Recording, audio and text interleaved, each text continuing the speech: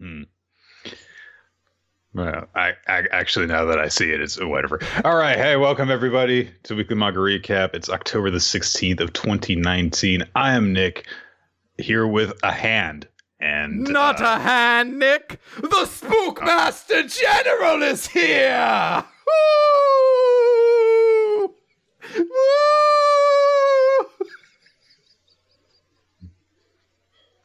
Well, I hope that putting on all that face paint was worth it.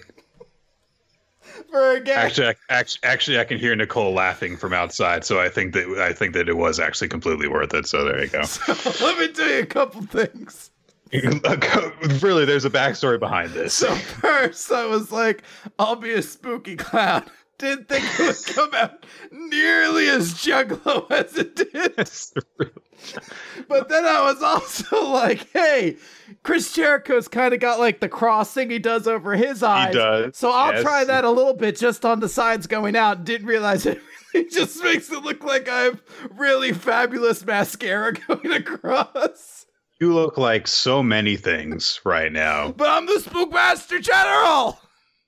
You look like that guy. Oh gosh, what's his name? The guy who died recently. The role that he had in like House of a Thousand Corpses, yeah. Well, as you know, Nick, the Spookmaster General is already dead. Okay. And there are a great many tidbits to tell you about the Spookmaster General, and I will relay them to you all throughout the evening. As we reveal the true backstory of the Spookmaster General. I mean, I thought we were going to get this last week, but all right. No, I actually wrote things down this time. Oh, okay. Yes. There are so many things that people are saying you look like in the chat. Juggalo, Hidan from Naruto, Pennywise Light. Mm-hmm. If only Aaron Rules 380 realizes, no, it's the Spookmaster General, obviously, yeah. General, yeah. Mm-hmm. So this guy's got it. All right. Okay, so I hope that you're prepared to wear that for the next 2+ hours. So yeah. Nick, the Spookmaster General is only getting stronger as the minutes go closer to All Hallows Eve. Mm-hmm. Although he's noticing that his eyes are tearing up a little bit. And he's worried that if he he's going to start running. He's worried that if he touches, it's going to get into his eyes.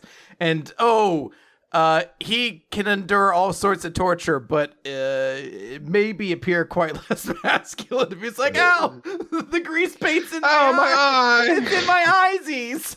Should have brought a handkerchief or something like that. Why? Who needs it? Let's start talking about this manga, Nick.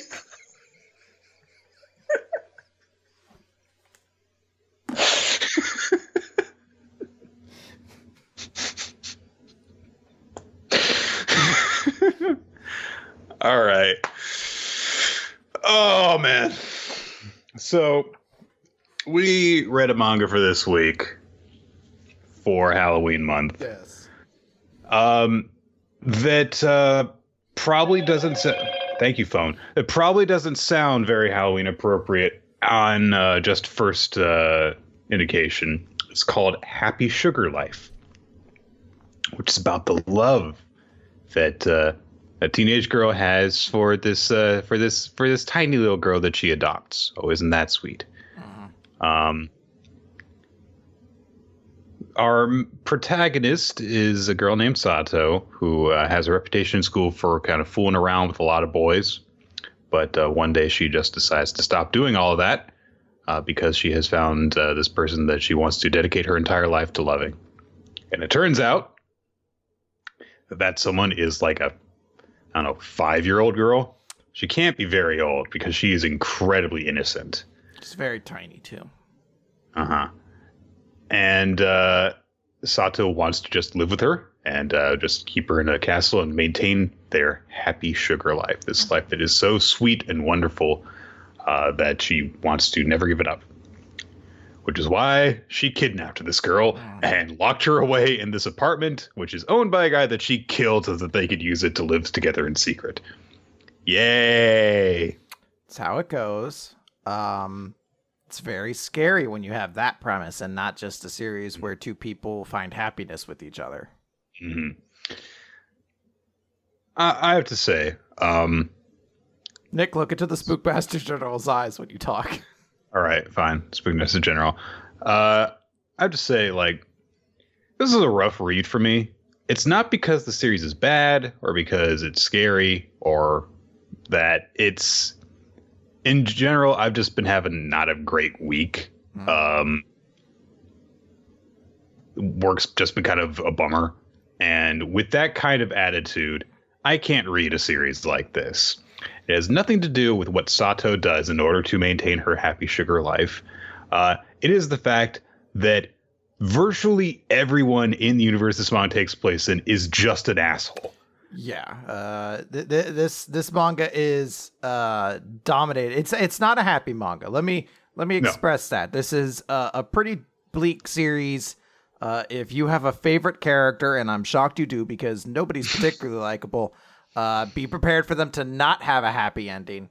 And the interesting thing is that the main, like the core cast are kind of bad people. Mm-hmm. But basically everyone else they meet are somehow much worse as well. Yes. To a shocking degree. So Sato is she's a serial killer, basically. She kills multiple times in this series, butchers people, chops up their bodies so that they don't get discovered, all for the sake of protecting this happiness that she has with Shio. And in some cases, it makes sense why she does it. They are going to discover Shio, or they have done something bad that she takes vengeance for. In one case early on, however, literally like an ex-boyfriend of hers tries to use his discovery of the fact that he has, she has kidnapped this small girl and is keeping her in this apartment to try and blackmail her so that he can, get back together with her. And when he realizes, oh, this girl's a psychopath who could kill me, he tries to be like, oh, I won't tell anyone. And she's just like, the reason that she decides to kill him is not because she doesn't believe him, although she probably doesn't, but because when she heard Shio talking about him, Shio smiled. And she's like, Shio spoke your name and was happy about you. And I can't allow that. I can't allow her to get close to anyone else. And so she kills him. So she is way off the deep end. Uh-huh. However, in order to maintain her position as the protagonist, even though she is a bad person, and in order to keep you kind of rooting for her to get her way, because the affection that she feels for Shio is weird and messed up, but she does genuinely care about her. The people that she kills are all worse than her. They are rapists. They are sexual molesters. They are pedophiles. And so it's okay to kill them. Which basically means that this entire world that these characters live in is just shitty and is full of people abusing each other, cycles of abuse, almost, except for the truly monstrous people, basically everyone in the series who is an abuser has at some point been abused themselves. So I don't know exactly how society has maintained itself in this series, because it seems as though everyone is just trying to get their own and is willing to kill everyone else in order to get it. And that's what's depressing about it, and why I couldn't read all of it. I skipped around quite a bit in order to get through this, because it's just not. It's just it's bleak. That's what it is. Monumentally bleak. The perfect example that I can think of is, we're pretty quickly, like, the entire premise of the first chapter is kind of showing us everything that we realize, oh, hey, Sato is definitely kidnapped this child. She is definitely, like, psychopathic. She is definitely insane. And there definitely seems to be an implication that she's already killed people to this point. We don't know how many, but there's definitely something very unnerving. There's this very small, innocent child living with her, so it's a very dangerous situation. And somehow, by just the process of constantly having her interact with more awful people, she's the hero of the story for a little bit, where you're like, I mean, I don't want to root for you, but your teacher's like a weird fucking creep who's trying to fuck you with blackmail and all sorts of like weird shit's going. Like, everyone they meet is monumentally awful to the point where you're like, I guess this like psychopathic murdering, like serial killing kidnapper is my hero for a little bit. At least Sato has conviction, you know? Like, because she keeps on getting all these moments where she'll like dress down the people who are worse than her and just show like, you know, they're actually really small people who aren't willing to go as far as they, you know, should in order to get what they want. And Sato is. Like, you know, the very first person that she confronts, it's I don't believe she kills this person. She just blackmails her. Yeah. But so in order to, you know, earn enough money that she can, you know, like take care of Shio in this apartment, she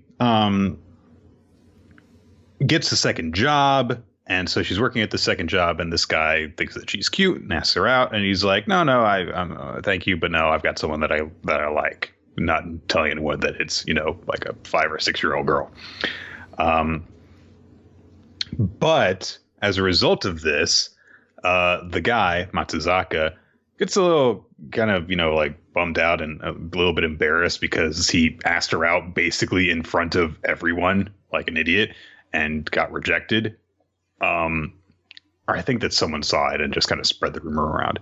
So as a result of that, that happens. And then their boss uses that as an excuse to kind of take him into her office and rapes him and ties him up and stuffs him in the closet because she is upset that someone who works under her isn't showing love back to her, and they have shown someone else love instead of showing it to her. So she's raping him in order to get him to love only her.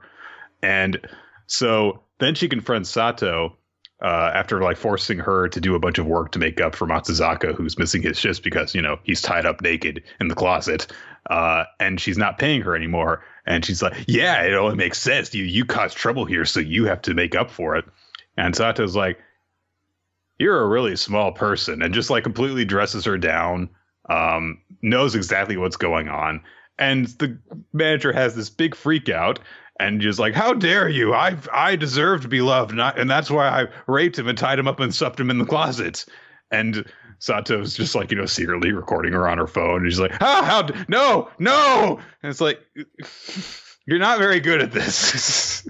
This is a teenage girl who immediately outwitted you. Yeah. But just by like very easily provoking you and recording on her cell phone. And she keeps on doing that. Sato is not a very likable person, but by virtue of simply being less unlikable than everyone else, yeah, you kind of do end up rooting for her because, yeah, she's not doing great things, but at least she's good at doing those not great things.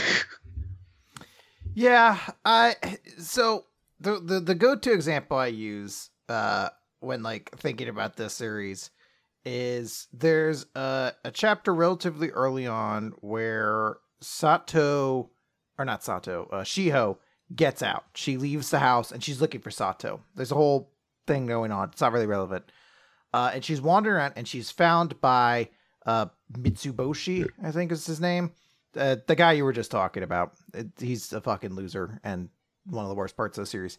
By the way, there are so many names in this series that are similar to other names. Yeah. Shio and Sato. So hard to talk about. Shio and Sato. Saiko, like Mitsuboshi and Matsuzaka. I think that Matsuzaka is actually Sato's name. I don't know. I couldn't keep it straight. And I literally just kind of like divide up into guy who's creepy for this reason, guy who's creepy for this reason, girl who's creepy for this reason. So Mitsubosho finds Shiho, and he's like, he's obsessed with her because he's seen pictures of her and she represents this love to him, this innocent love that can fix him, because now he has a fear of women after everything that older women after everything that happened. So he's like, I'll help you. I'll get you back home. Like, I'll protect you then. And it's like this moment of like, oh, what's going to happen? And then a bunch of bullies show up and they knock him over the head and they beat the shit out of him. And meanwhile, Shio has like a panic attack because she suffered some pretty deep stuff in her childhood. And she screams. And the bullies stop beating up Mitsubosho and are like, oh my God, there's a little girl here. And I kind of understand. I was like, look, they're not going to help her. They're bullies. They're just trademark bullies. But they bring up, they're like, oh, hey, isn't that the girl who's been on all the missing wanted posters? We should bring her into the police station, not because it's a good deed, but because we'll get a reward. And I was like, yeah, that makes sense. Logical. Logical thinking. Then they just abruptly were like, no, that won't work. Hey, let's find that homeless guy that's around here and beat him up too. And that was their train of thought. Was there like, we could help this little girl out. No, let's beat up that homeless guy instead. Well, said homeless guy was the person they saw passing out the posters and the stuff to people, because he's looking for her. But yeah, it was really weird. It's like, I know what we'll do. We'll get a reward if we do this. No, we won't. But that one guy was looking for her, and we could beat him up more. Yeah, it's just like, all right, so they're just the worst of the worst, so that we can have somebody who's somehow at a lower tier of humanity than the girl who kidnaps and murders people for a living. So, yes. Look, I think there's a part of it that's interesting. The manga's trying to say some stuff about, like, I guess there is like a reason for why these characters do everything. It all comes down to mostly abusive relationship in your past and the twisted relationship of love that gets in people's heads, basically. And it's intriguing. It's interesting. I just don't know if it's, look, you have to be really into some bleak shit to be able to read this series, come out the other end and be like, thank goodness I read that, you know?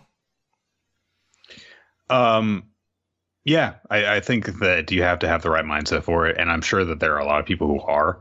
I think that the target demographic for this series is people who are like into, you know, true murder stories and kidnapping stories and stuff like that. You know, the kind of real world, like, disturbing stuff that people do actually get up to. And I have to say, like, I personally would have enjoyed the series more if it were worse. I have to say that because nothing about this series, like, I think that it is very well done. I think that it is a very well told story. And it is just not my speed in any way, shape, or form. I could not get into this just because it's not my type of thing. Now, if Sato had, instead of, you know, occasionally having to kill someone with a, you know, knife and then chop up their body and dispose of them, if she just, you know, like, ran around screaming about how much she loved Shio and she was going to protect their happy sugar life and chop people up with a chainsaw for no reason, I would have probably liked this a lot more. It would have been more entertaining to me because it would have been more nonsensical. Yes. I think, yeah, I do enjoy those types of horror a lot more, where you make like a monster and you just have them do crazy, stupid stuff and you kind of laugh at it. This one you really can't laugh at, although there are times where it really tries to put a joke in, like when Mitsuboshi, basically, Sato wants to get Mitsuboshi to work for her. So her way of doing it is to throw one of Shiho's socks at him. So he'll be like, oh, it's a socks. I've been graced by her goddess's love. And it's like he's floating on air. And you're like, this man is deeply disturbed. This is a very terrible relationship that they're in. I don't know why we're making a joke of this right now. But that's what they do. And, you know, I think maybe the pacing is partially also why I kind of couldn't get into this series super well. There's weird points where, like, a chapter will be dedicated to a character who, to my knowledge, never shows up again. Like, there's one girl who has a crush on Sato who breaks into her locker, and Sato finds out it's her, and the girl knows everything. She's like, hey, you're falsifying your information at work. You're not actually living with your aunt, are you? What's the situation? And Sato realizes she likes her, so she puts on the charm and starts putting on the moves. and basically charms her into being like, yeah, I kind of like you, but, you know, I thought it was kind of weird that you looked into me like this. She's like, oh, I'll never do it again. And I don't recall ever seeing that character again. And I was kind of just like, what a weird chapter. Like, I guess it shows how Sato uses kind of like the rumors about her and her past experiences to her advantage. But like, it felt weird to base it like an entire chapter on that one dilemma when you're like, none of this really mattered that much. It does add to the series Sato's personality because she has that effect on people where everyone thinks that she's just this beautiful, friendly, open person, but she has this side to her that is fiercely protective of the thing that she actually loves. And so she's got that, kind of Cheshire smile kind of thing going on where she'll just be giving this very happy smile and you don't know exactly what's going on in her head, but you know that it's probably bad. You don't know exactly what is going on between her and Shio because she clearly thinks that what she feels for Shio is genuine love. But at the same time, she's like forbidding her from leaving the apartment. She gets an exterior lock to put on the door so that Shio can't get out. So it's a very selfish sort of love. And you just kind of keep on thinking, like, is this going to get to a point where she's going to do something to this girl? And so there's that constant element of unease about her and stuff like that. So, like I say, she's very well done. The series is very well done. I would have liked it if she were worse, if she were just, a crazy clown. Garrett, what? Are you saying all clowns have to be crazy, Nick? Is that what you're insinuating? No, I said crazy clown. Therefore, there are clowns that aren't crazy. Okay. Otherwise, that would have been a redundant descriptor. Very good. This is acceptable then. The Spookmaster General accepts your apology. Fair enough.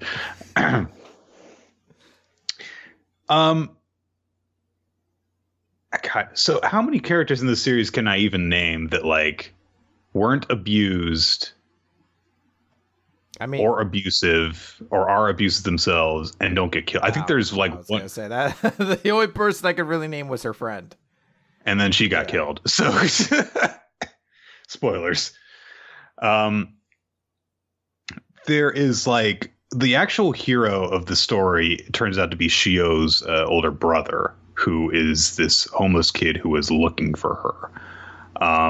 And he just keeps on getting the shit knocked out of him. It's kind of hard to root for him because Kiana shows up and he's like, I've got to find her. And these two random bullies just kick his ass for no goddamn reason. Sato considers killing him at one point because she knows that he was close to Shio in the past. And so she's fiercely protective of that feeling. She's jealous of it. There's a whole weird thing where like Sato and Shio get married, quote unquote. Yeah, there's a lot of marriage vows being exchanged throughout the series.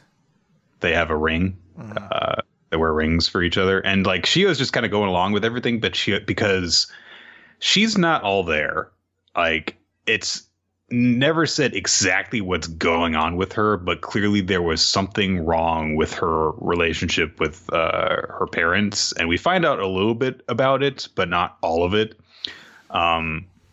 We get enough to glean the father was an alcoholic who was abusive, and the mother kind of just snapped eventually. Yeah.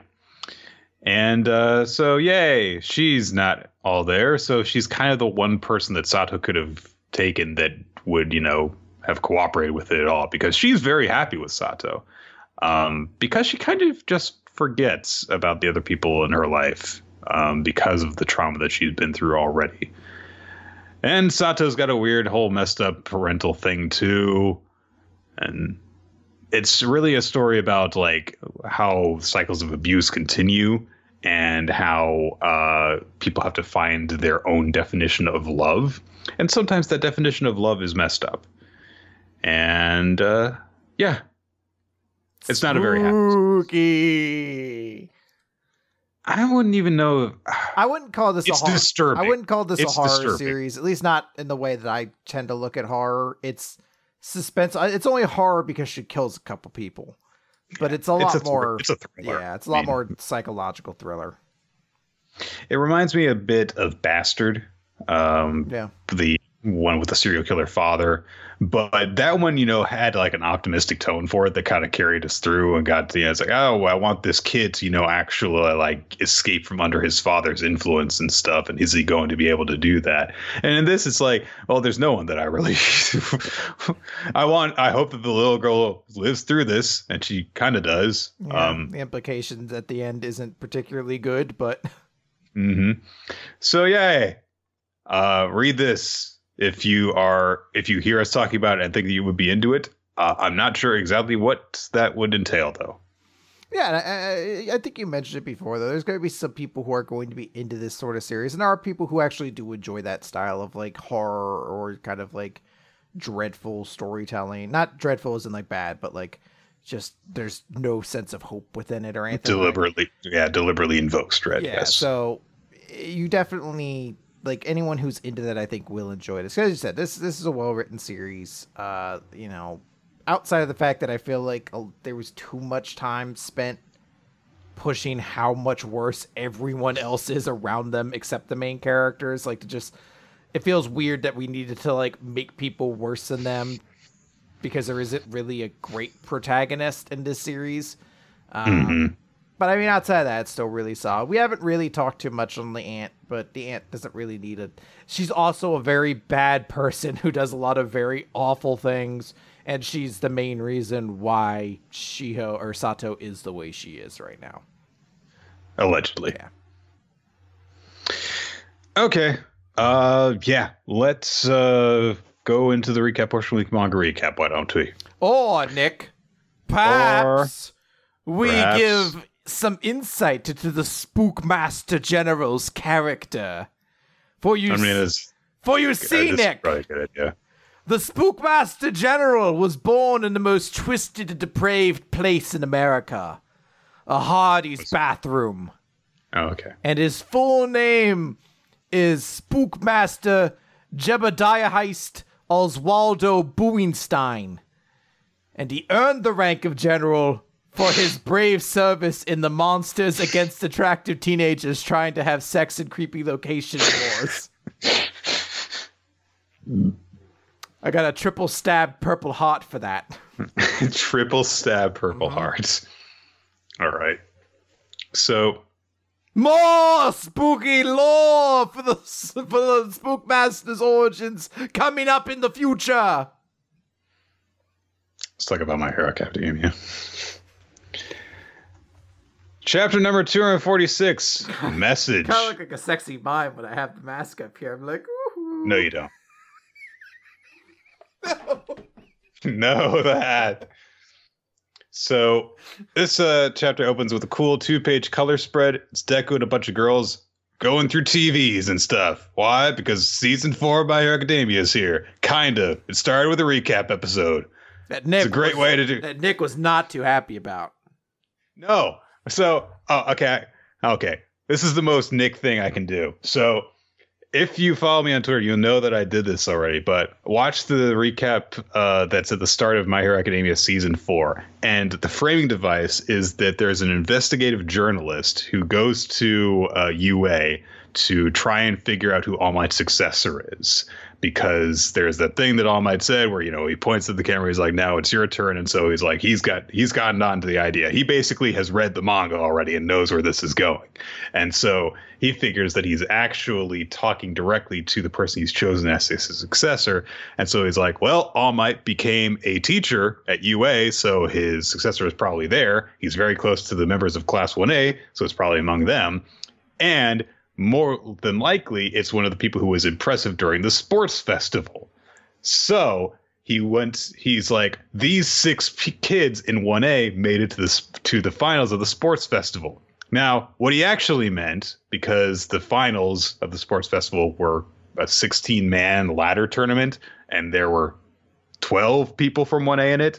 So what he probably meant was the people who made it to the quarterfinals, of which there were 7 members of Class 1A, not 6.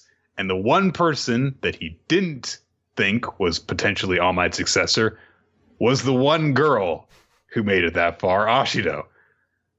So, random bit of no, the girl can't be important for some reason. And I can tell you this much, it was not because they didn't have enough time in the episode for him to investigate every lead that the guy could have possibly had, because he spends all of 1 minute narrowing down those 6 people to just Deku. So I don't know why they just were like, no, whatever, just Tokoyami, Ida, Bakugo, Kirishima, who's an Ashido? It was weird. Who needs her? It's not like she plays an important role in somebody's backstory this very season.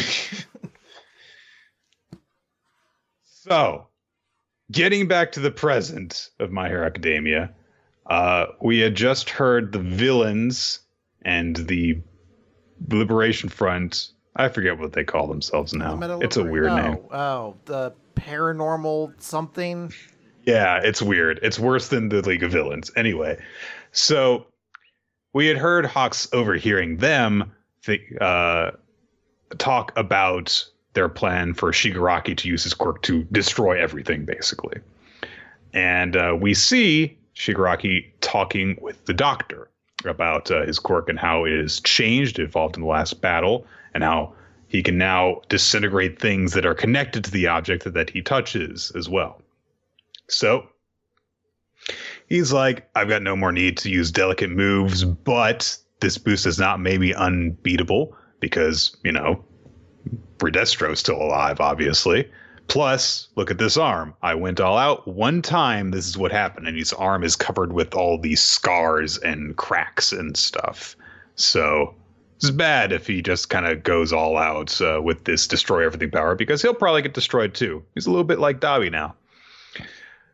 But he says that he's going to use everything that he has to obliterate the dregs that All Might left behind. The next time we meet, I'll finish them off. And the Doctor says that his research that he's gathered was originally intended to be used for All for One. And he talks about how, with each passing generation, quirks become more mixed and complex. Though our memory expands faster and faster, our hardware doesn't evolve quickly enough to keep up, and there will eventually come a point where people lose control. I call this concept the quirk singularity. And I'm like, wait a minute. We heard about this already, and you're taking full credit for it? Is he the guy who originated this concept? Or is he just taking credit for something that is just generally known by the populace? I came up with this. I made this. Exactly, yes. Because we heard about this when Bakugo and Todoroki were having to look after the preschoolers. It's very possible that it's become a more prevailing theory since One for All or All for One decided to kind of theorize it and everything like that. So maybe it's only recently become more of a thing, and he was the one, kind of parading this theory, 15 years ago or whatever it would be. Mm-hmm. I mean, he was going around, testing preschoolers' quirks, apparently, if he is that same doctor who tested out Deku. So maybe he did actually, seed it into the public consciousness. But anyhow, so Shigaraki is figuring out what he's going to do. He goes basically under the knife for the Doctor to start working on him. And he says that for the next 4 months, you'll endure hellish agony. But if you can overcome it, you'll find that you'll have everything in the palm of your hand, even One for All, the power that didn't behave as he saw fit. And we get this imagined visual of Shigaraki emerging from a cocoon. He's got butterfly wings with holes in them. Oh no, Chris, Aizen is back. He's still evolving. It's still happening. That fight is still happening even though Bleach is over. He's just evolving into another form. We thought it was over. We thought a year and a half of the manga continued past that point. But no, that fight's still happening. Part 578. God, what was that? Deicide? Deicide. Yeah. And it got to part 27, I think. Jesus. Half a year of just sub chapters of that. Oh, God. Anyhow, we catch up with Endeavor, who has decoded Hawk's clever message, which nobody could have possibly figured out if he didn't give a very obvious clue to. Meanwhile, Hawks is walking through the base that he's returned to, and he's just, contemplating what's going on, hoping that Endeavor's going to get the message, that they'll have enough forces to do stuff about the army that is on its way. And he thinks, is like, okay, what would we, if we could actually conduct a raid on this place, what would we do? How would we go about it? We do see that, like, he gets stopped at a door at one point. He's like, no, you're not allowed in here. And he's like, what, I can't go into the cafeteria? Which... It's clearly not the cafeteria. Yes, you have to get past the guard to get, from going to the buffet line. They're like, it's beef stroganoff day. We must confirm identity before you suck upon the delicious strog. The heroes will destroy us if they discover our delicious beef stroganoff recipe. They're like, I can see it. I can see Box the Hamburger Helper right behind you. Look away, swine! Kill him! Kill Hawks! He's a traitor. He does not appreciate the effort we go into making the beef stroganoff. We still have to make the ground beef. It's like he doesn't even consider that part of it and how arduous it is. It's just Hamburger Helper. You still need to make the hamburger. They've like got the Hamburger Helper glove, and it's doing the like middle human liberation sign. Let's go. That's his quirk, his anthropomorphic glove monster. Now, Nick, who would win the fight between the Hamburger Helper glove and the Arby's oven mitt? Back when that was a character. Oh my god, I completely forgot that was a thing.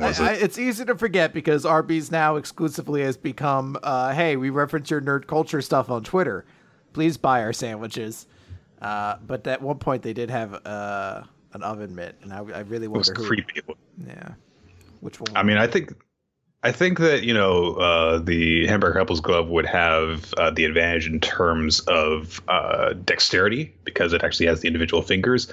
But that oven mitt, I was gonna say that oven mitt had it's power. Got the killer eyes. It would tear it apart. Mm. Like there'd be no hesitation. That guy's killed before. Oh yeah. So that's a glove that's fucked.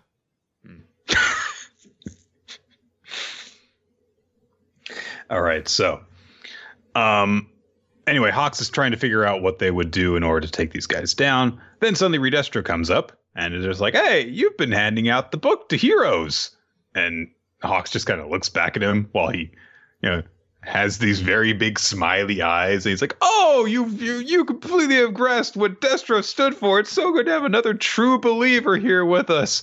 And twice just kind of whispers to him, like, I don't get what the book is about. Can you tell me? I'm a fool. Help. He uses lots of big words and there are no pictures. But Redestro is like, hey, this is great. Your fan base is in the 10 to 20 demographic, so that'll help us spread the word to young people. That's great. We cut back over to Endeavor as he's looking down at the message, and it says we have to bolster our numbers. So he's like, what should I do here? And he remembers being contacted by someone, presumably getting the same message that they did over at UA, that the students need to be brought up quickly. And he was basically told to train the kids as best as he could. So he thinks about this. He thinks about what Hawks told him, and he heads outside. And he's like, what exactly is the plan with these kids? Are they our backup? Are they insurance? One of the sidekicks, Burnin, I think was her name, says that Bakugo and Deku are going to be staying behind because Endeavor only wanted Shoto to go with him. But he comes out of the office and he has all three of them go with him because he now understands the importance of preparing all of them for the coming battle, it seems. We actually see that the reason that Hawks stepped into the battle, where he stopped everyone before the kids could do anything, was specifically so that they wouldn't get a chance to show how they had grown because he had all of the cameras and stuff on him. And as a result of that, it seemed to have worked because Dabi was under the impression that none of them had grown very much from that. And Hawk says to himself while he thinks about this, I'm not into raising the next generation, but seeing you ready to rise to the challenge kind of changed my mind. I'm glad it's you who showed up. They're already strong, and they'll get stronger day by day. They're even faster than me. This definitely won't go how the villains are hoping. And we just get 4 pages of just a collage of different shots of the students of UA training with various heroes. We also see some shots of like teachers, even like parents, all for one, just kind of where they are while all this stuff is going on. A lot of them are contemplating the future, and a lot of them are, taking action to try and get stronger. There are little bit details here and there to take note of. Like we see that the girls who went with Ryukyu before, they're back with her. Kirishima's best buddy Tetsu has joined him to train under Fat Gum. There are some odd pairings here and there, like fucking Koda and Washa, who the washer guy, are working together. We see that Aoyama and Ashido are seemingly also under the same hero, though we don't see who the fuck that is. Is that Hogakure there too? Oh yeah, her gloves are there. I thought those were Ashido's gloves. I thought they were at first, and I was like, it doesn't look right. Like, it doesn't look like her right arm is positioned. Like, why is it forward if that would be the back arm? Yayorozu is training with that one lizard girl who sucks, but is totally good. She's very talented. And Chris, the team up of the century. Jiro's working for Gang Orca. Thank God somebody is. Also, what's his name? Shiro? What's his name? Forearm guy. Oh, I get it eventually. Shoujo. Is it Shoujo? It's Shoji. Soji. Damn it, I was so close. I just needed to try other vowels. Like I said, you were close to begin with. I'm like, Sajo, Shiji, Shocho, Shavavo.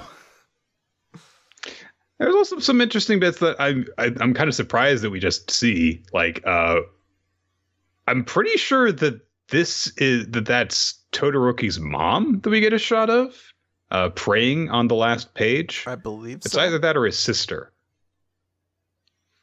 And also, there's like Toshinori thinking by himself, deep in contemplation.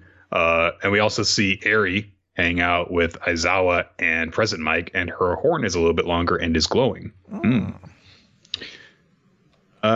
So this definitely feels like a big like season finale kind of chapter.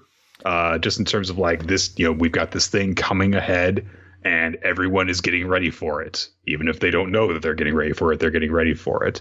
And it's cool to check around and see a lot of the people that we wouldn't normally get any focus on. But it was an odd way to end the chapter, especially because it's been so much of, this chapter was 17 pages long, and 4 of those pages were these 2-page spreads, and the first 2 were the color 2-page spread, and the third page was a blank page that just had the logo in the corner. So pretty short chapter that is just like getting across one single idea and has a lot of visuals to go with it. When I read this chapter, my first thought was like, is My Hero Academia ending? Is it getting canceled? No. I was like, this is like a really weird, and they all continued to have fun chapter or something like that. I don't know if this is meant to mean anything or if this is just a here's where everybody is kind of deal. Also, do we get to see Shinso at all? Shinso? Yeah. I didn't see him in any of the panels, but I was wondering if maybe I just missed him. You're talking about, let's see, because maybe he hasn't fully transferred over to the hero course, and so he doesn't get to go on the training thing yet. Yeah, but there's shots of other characters who, like characters from other schools and fucking, True. Million and shit. Like, I just assumed he'd be in there somewhere. That's a good point. And fourth most popular character. I don't know. I'm hearing people think like time skip or, all sorts of things. And I don't know. I don't know. My first thought was like, is something happening? Maybe not. Maybe this was just a cool way to be like, hey, here's what everybody's up to. And it really isn't more complicated than that. Oh, of course, that makes sense. He doesn't have his license yet to get to do the training. Like, he was just transferred to the Hero Corps, so of course he hasn't gotten to take the test for it. Yeah, again, there's other characters there who aren't at day jobs with teachers, though. So I was just wondering what, like, it felt weird to disclude him when it's like, hey, here's Todoroki's mom. All right. Here's a tree. Here's a tree. That tree's gonna be a major. You know what, Nick? That tree, that shot, actually, that's fucking elastic dude. We can't see it, but he's got elastic shit invisible up in the air there. And yeah, that's the Gentleman or whatever his fucking name was. Where's Gentle and La Brava or whatever. Yeah, that was the panel for them. Okay, so that was an all right chapter. It was just an odd one to see. All right, let us move on from there to talk a little bit about Beast Children. We've only got 8 chapters to talk about this week with this one included, so I figured we might as well throw it in there too. Sure, why not? This is actually the chapter about how Ikki died. Our main character's master and his rival's father. Not Ikki, Itsuki. Basically, so he was like competing in the World Cup, doing great, having apparently heart problems because he puts on a big smile after one match and he collapses. Then he goes after the semifinals and they win. And he's like, and then all of a sudden we just hear this little squeeze right by his chest. And he's like, oh man, I wish I could have been given a little longer. And then they win the match, and then he suddenly takes the microphone for the post-game interview, and he's like, the World Cup Finals, sorry, I've got some stuff to do and won't be playing. This won't make up for it, but my son is going to crush the world someday. And then he drops the microphone and goes, I'm so tired. He falls over, dead. Dun, dun, dun. Wait, the guy who died? No! No! I thought he was going to join the team as, like, their punter. And so obviously this very much upset his son, who was like, what happened to getting back up again, no matter how many hundreds of times it takes? Shishigaya was like, what happened, master? His son's like, I'm still not better than you. You have to come back. And what he left the rugby world was a big, huge scar. The beast quietly breathed his last breath on the field. And so then we catch up with his son, who's like, I don't care about what lies beyond the white lines on the field. Only those who are alive can be my opponent. Only those who have survived on this field. This is the only place where I belong. And here comes this guy who time and time again gets back up. Dozens of times over, he charges back in. And we see Shishigaya once more shatter the white world surrounding him and break into his world. And I don't know what to do with him. Hundreds of times over, he, chapter title, gets back up again. It was a very odd chapter. I like this chapter. It's probably better than a lot of the other ones recently. Like, it does give you the motivation for whatever his name, Kirito, whatever the son's name was. I don't remember. But it does show you Yukito, whatever. I don't know. It does show you why he kind of holds his passion onto it. Like, it's very over dramatic and it's very like bombastic in the way a sports manga tends to be. Like, and he died on the field after just giving a victory speech after winning the World Cup. And he didn't win the World Cup. He won the semifinals of the World Cup, which coincidentally Japan is just one match away from in the actual Rugby World Cup right now. See, Chris, the series works. You know what? Japan's going to win the World Cup, and then they're going to be like, keep Beast Children going. And then somebody, like, it's almost like a bill in Parliament or like in Congress where, like, after they're like, keep Beast Children going. And then some guy in the corner is like, it's Spirit Busters too. And then Spirit Busters runs for 7 years. Six is like, why? Yozakura's family gets canceled the next week. Like, we have no more time or room for it. We need more chapters for Spirit Busters. You heard them. Japan just won the World Cup. They're like, I don't know if those two are connected, though. No, it's... Shut up!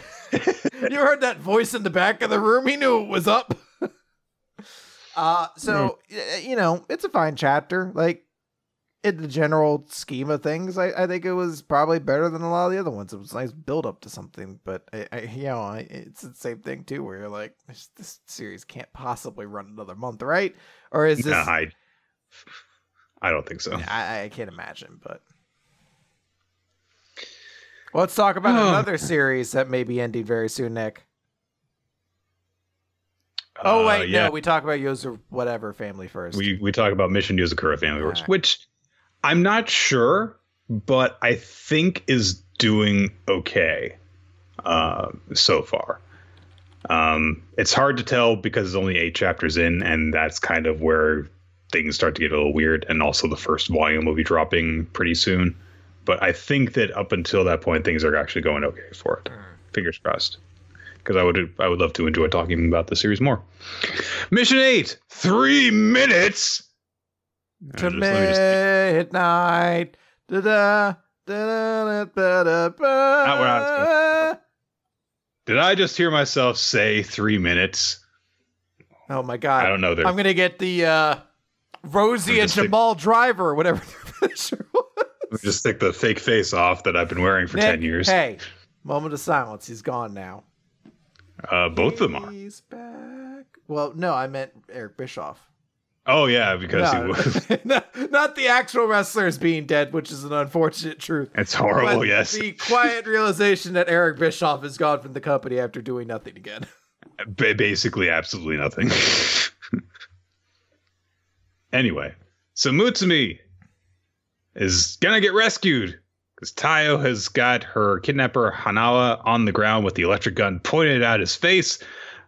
Hanawa suddenly throws his scissors into the barrel of the gun, which explodes. That's how guns work. Yep, it's just science.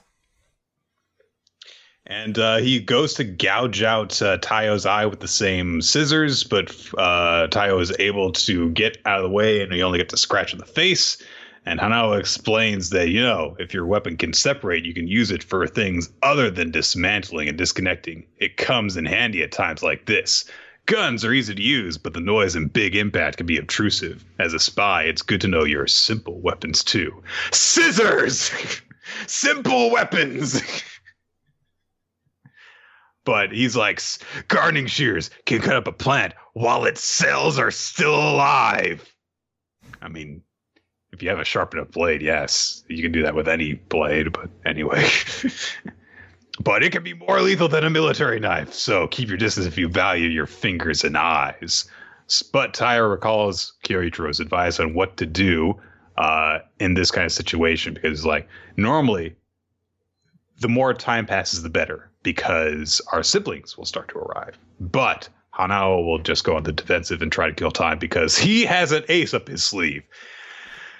He'll use a squadron of helicopters to keep us occupied while he escapes with Mutsumi by ship or submarine. Yeah, and sure enough, that's the ace up his sleeve. Not he has 7 aces up his sleeve just in case. He has a small army, just that ace up his sleeve. And sure enough, his flower delivery company has sent out cargo helicopters and submarines to assist. You know what? If I'm the innocent bystander looking out over the river and I see that a flower delivery company has a motherfucking submarine, I'm ordering from that company. I'm like, those fuckers care about how quick my flowers are getting to you. They will go anywhere. I was like, I need flowers shipped across Lake Erie to my grandmother. And you're like, we'll use our flower bin Lake Erie speedboat to accomplish that. Thank God. I love manga.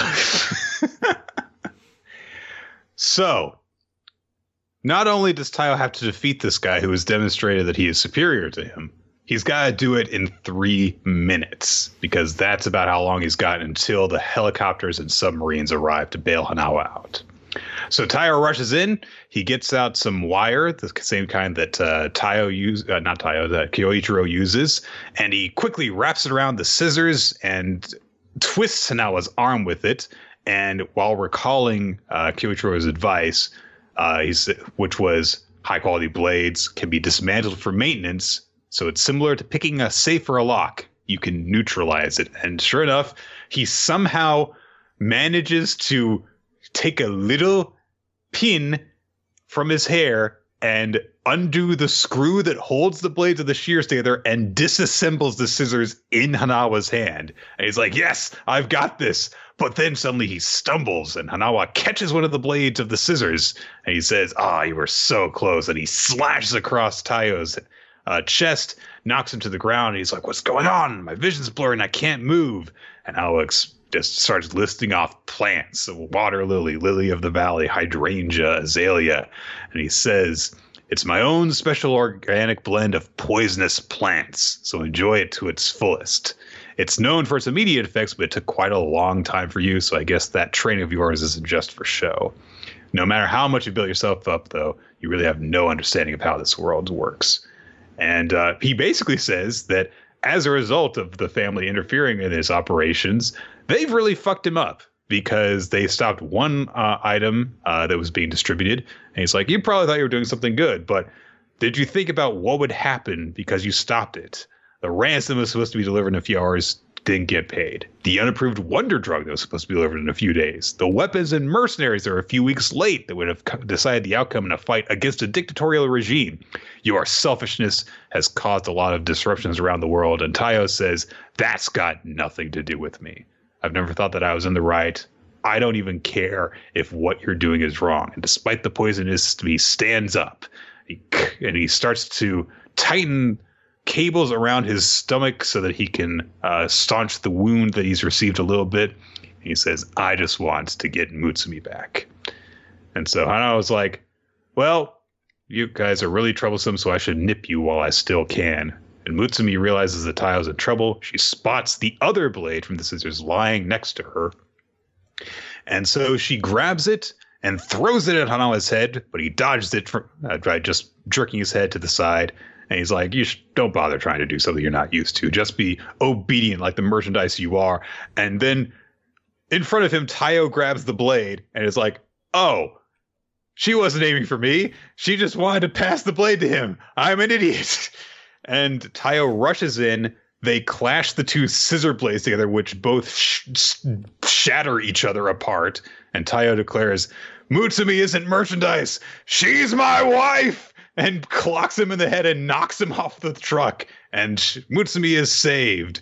And then Panawa's men are like, we've got to go save the president. And Kyoichiro's like, no, you're not. And he throws the truck at them. And Kyoichiro grabs Mutsumi and Taiyo both, although he's standing on top of Taiyo as a platform. And he's like, hey, good job. And even though he's stepping on Taiyo because he still doesn't quite like him, he congratulates him and says, he's got the strength to protect you, Mutsumi. Isn't that right, my brother Taiyo Asano? And the chapter ends with the entire family reuniting and embracing Mutsumi. They won! This was an awesome chapter. I was not as high on this chapter. I thought it was good, but I really am bothered that I feel like despite the fact she threw the blade, I was like, yeah, he's 100% right. This is another series where the female protagonist is just sort of the damsel who sits there and looks after the maniac. Like, all this chapter needed was a moment where she looked over and she was like, oh, Taiyo-kun, or some shit like that. Like, I was just like, I'm just kind of tired of this fucking gimmick. And I'm hoping this was their thing to do it once and kind of be done with it. Because it felt like this was sort of a very expedited first arc to kind of establish what this series could be. And from here on, it'll be something different.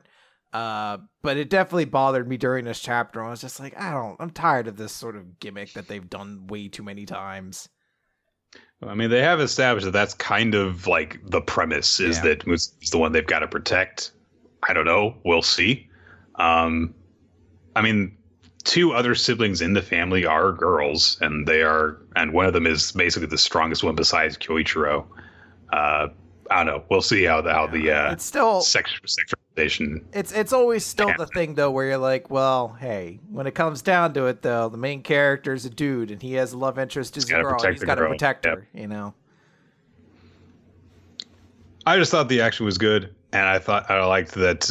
I appreciate that the series can kind of always maintain this humor that it's got, not even really by just doing a jokey joke, but just by being like, yes, my flower delivery company is going to send helicopters and submarines to bail me out.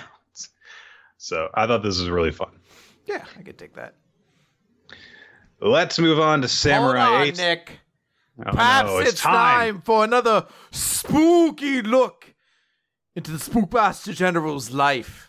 You see, Nick, the Spookmaster General had a very difficult life growing up. Oh, no. His cat could only bark. His toast always landed jelly side up. And no matter how many times he turned his pillow over, there was never a cool side. It was real twisted shit like that. Why is it bad if the jelly side up lands up? Because that's not how it's supposed to be, Nick. In reality, dogs bark and your toast lands jelly side down. This is just to show the twisted landscape he grew up in. But I thought that like landing jelly side down was like bad luck. Oh, of course, it's much more edible this way, but it's wrong. It's wrong, and that's the twisted kind of shit he grew up with every single day. And the rumors say that this is all the result of the curse that was placed on the Spookmaster's family, likely as a result of them being the ones to invent the national pastime of fortune teller tripping.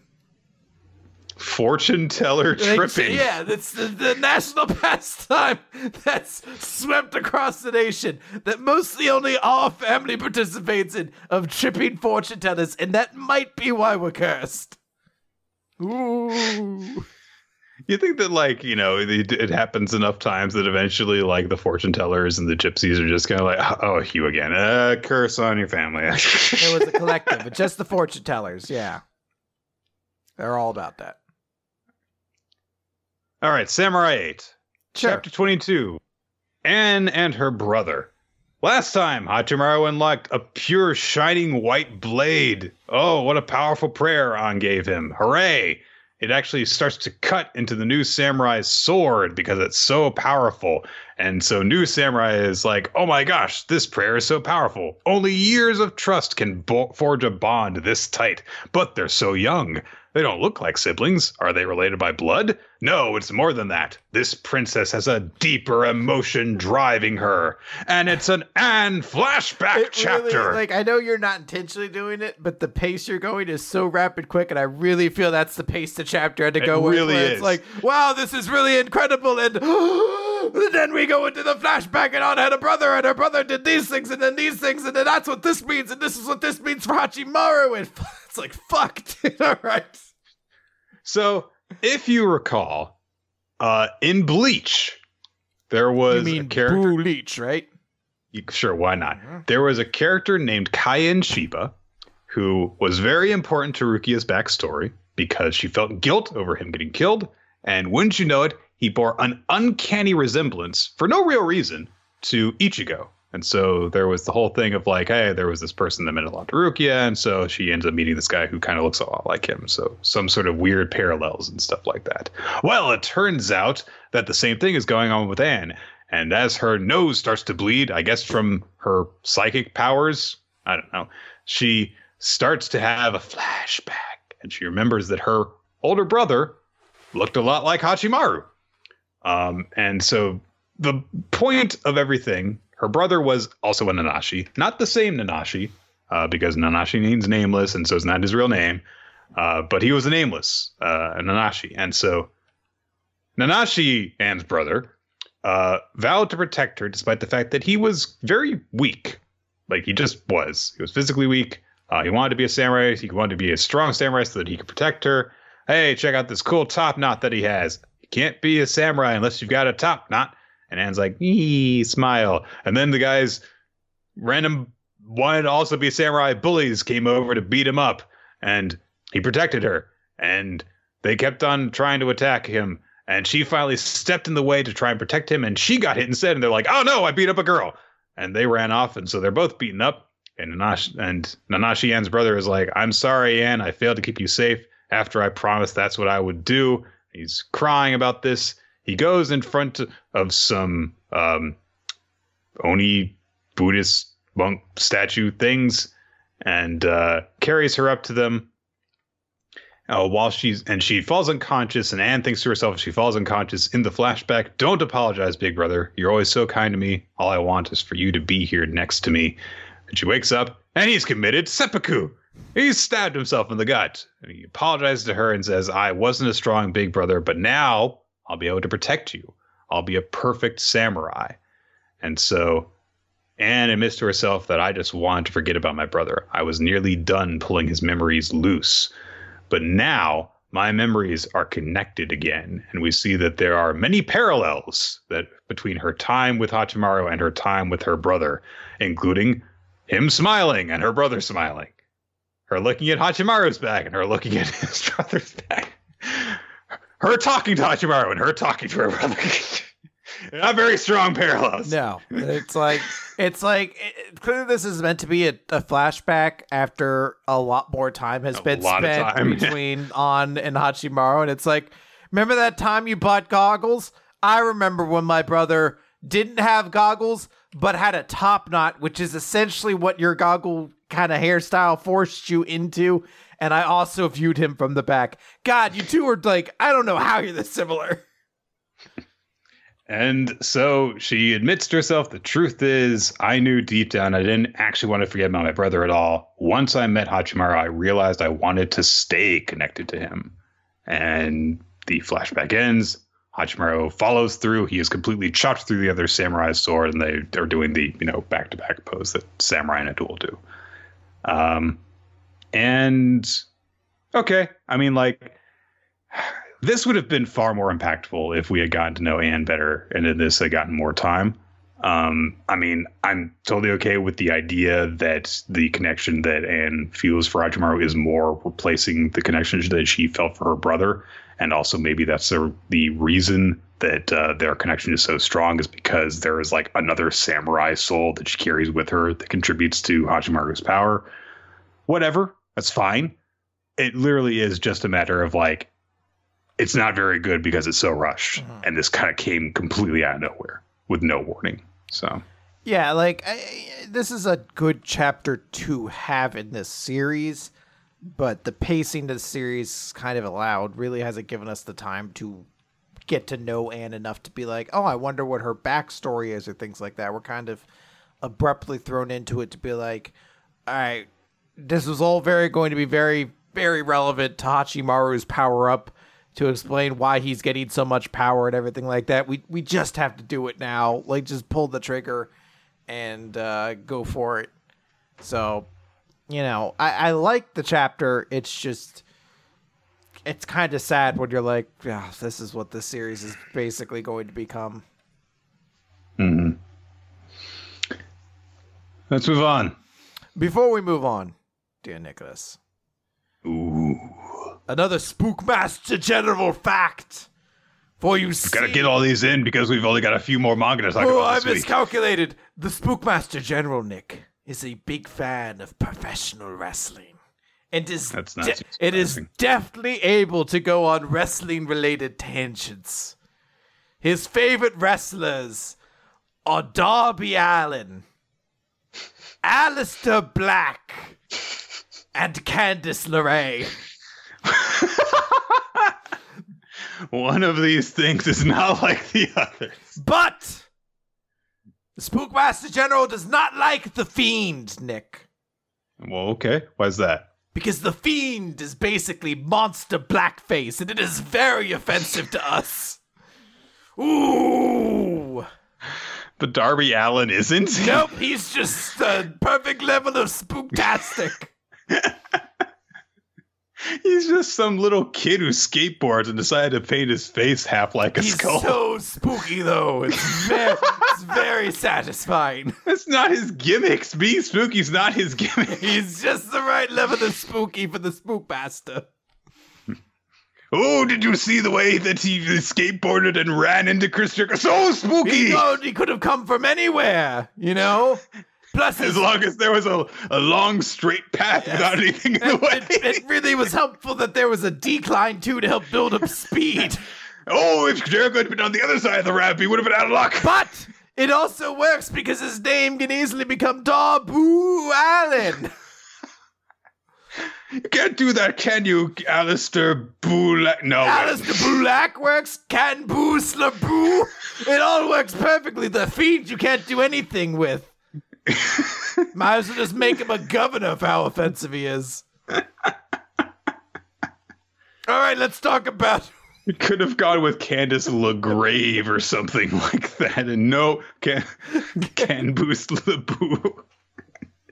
Let's talk about We Never Learn, Nick. Watch AEW. Question 131. Sometimes their pizza pet is flexible. But, Spookmaster General, don't you mean sometimes their pizza boo it's flexible? I don't get it. Oh, man. Maybe I'm going to take that one on the road. I'm going to see how I feel when I get home. That might be an on the homer, you know? Yeah, I gotta like actually I got to process do a little bit of rewriting, punch it up. Gonna try to take it up the next notch. I think you just need to sell it. A pizza boot. There you go. That's way better.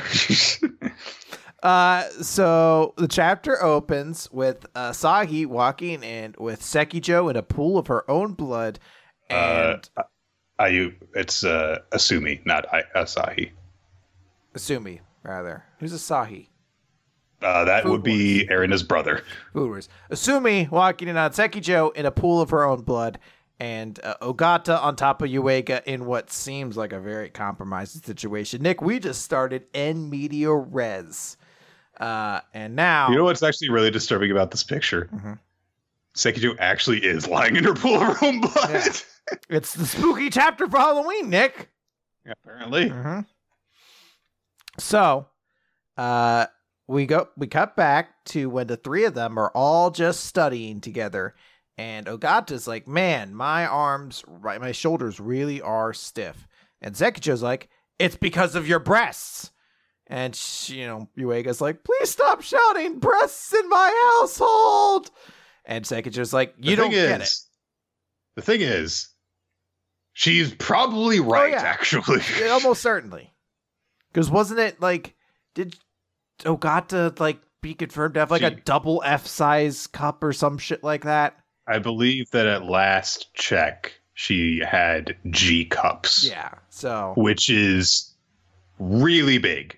And she is a small person, and I will never have, first-person experience with this, but I understand that, yes, women with small builds who have large breasts do get a lot of back pain.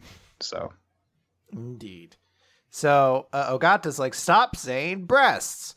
And eventually Yuega's like, well, maybe, we've been studying too long, we're just a little bit stiff.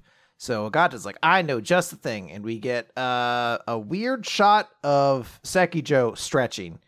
This whole sequence could have been much more titillating than it ended up being. Because they're all still wearing their winter clothes, which they keep on while they're stretching. Yes. So they're all trying to stretch, but the joke is that only Sekijo is really stretching. Yuega's not really. And he's not an athlete. Which is weird because he has defined abs, but whatever. And Ogata's like, oh wow, you're barely doing anything. And she starts to be like, if you don't stick with this, you're gonna be really stiff one day. I recommend doing a little bit every day. And then they look and they're like, you haven't done anything. It's just sitting there and she's just this is how much she has moved forward while trying to bend forward. Meanwhile, Sekijo's fucking bending her arm up to this. She's doing fucking front back splits. she's going to like fit herself inside of a box or something like that. Nick, this was actually a very important question that was asked by Tyler Breeze and Big E. What do you call the thing that Sekijo is doing? Oh yeah, it's the splits. It's the splits. Now, so you're standing with Tyler Breeze. Yes. Okay. Now I do, however, believe that doing a singular of them can be referred to as a split, but I believe the more proper term is the splits. So there you go. All right, Nick standing firmly with Tyler Breeze. Fuck the New Day, says Nicholas Freeman. They're all wrong, and I hate them. I mean, Tyler Breeze is the best part of the Up Up Down Down channel. So did you ever watch? Not to get off on a random tangent, but hey, we've already got the way 3 series left. Hey, look, I have never talked about Tyler Breeze on Up Up Down Down before. I love him. I was gonna say, do you watch the Raw or the GM show?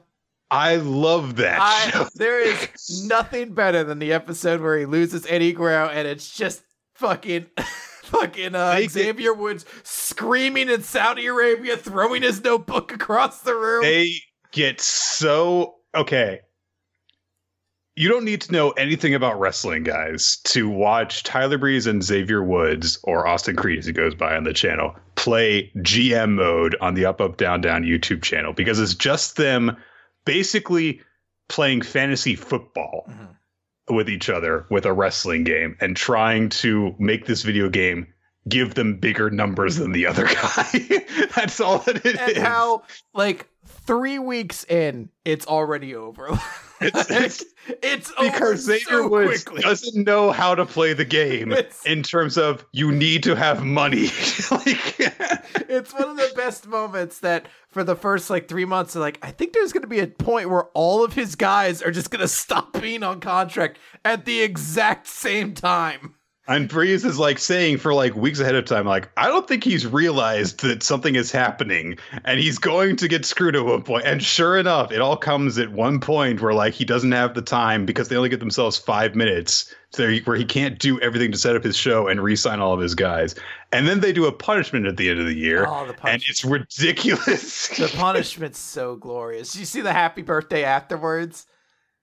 I don't think there's a happy birthday video that takes place right after. It got posted before, but you see it. Oh, okay, yes. That's the best. Where he's like, no! I love that he gets hit with it, and his first reaction is like, I didn't bring another shirt! I have to get on an airplane like this! Oh, it's very funny. Anyways, guys, this is not a great chapter. We never learned something. Distract ourselves from it a little bit.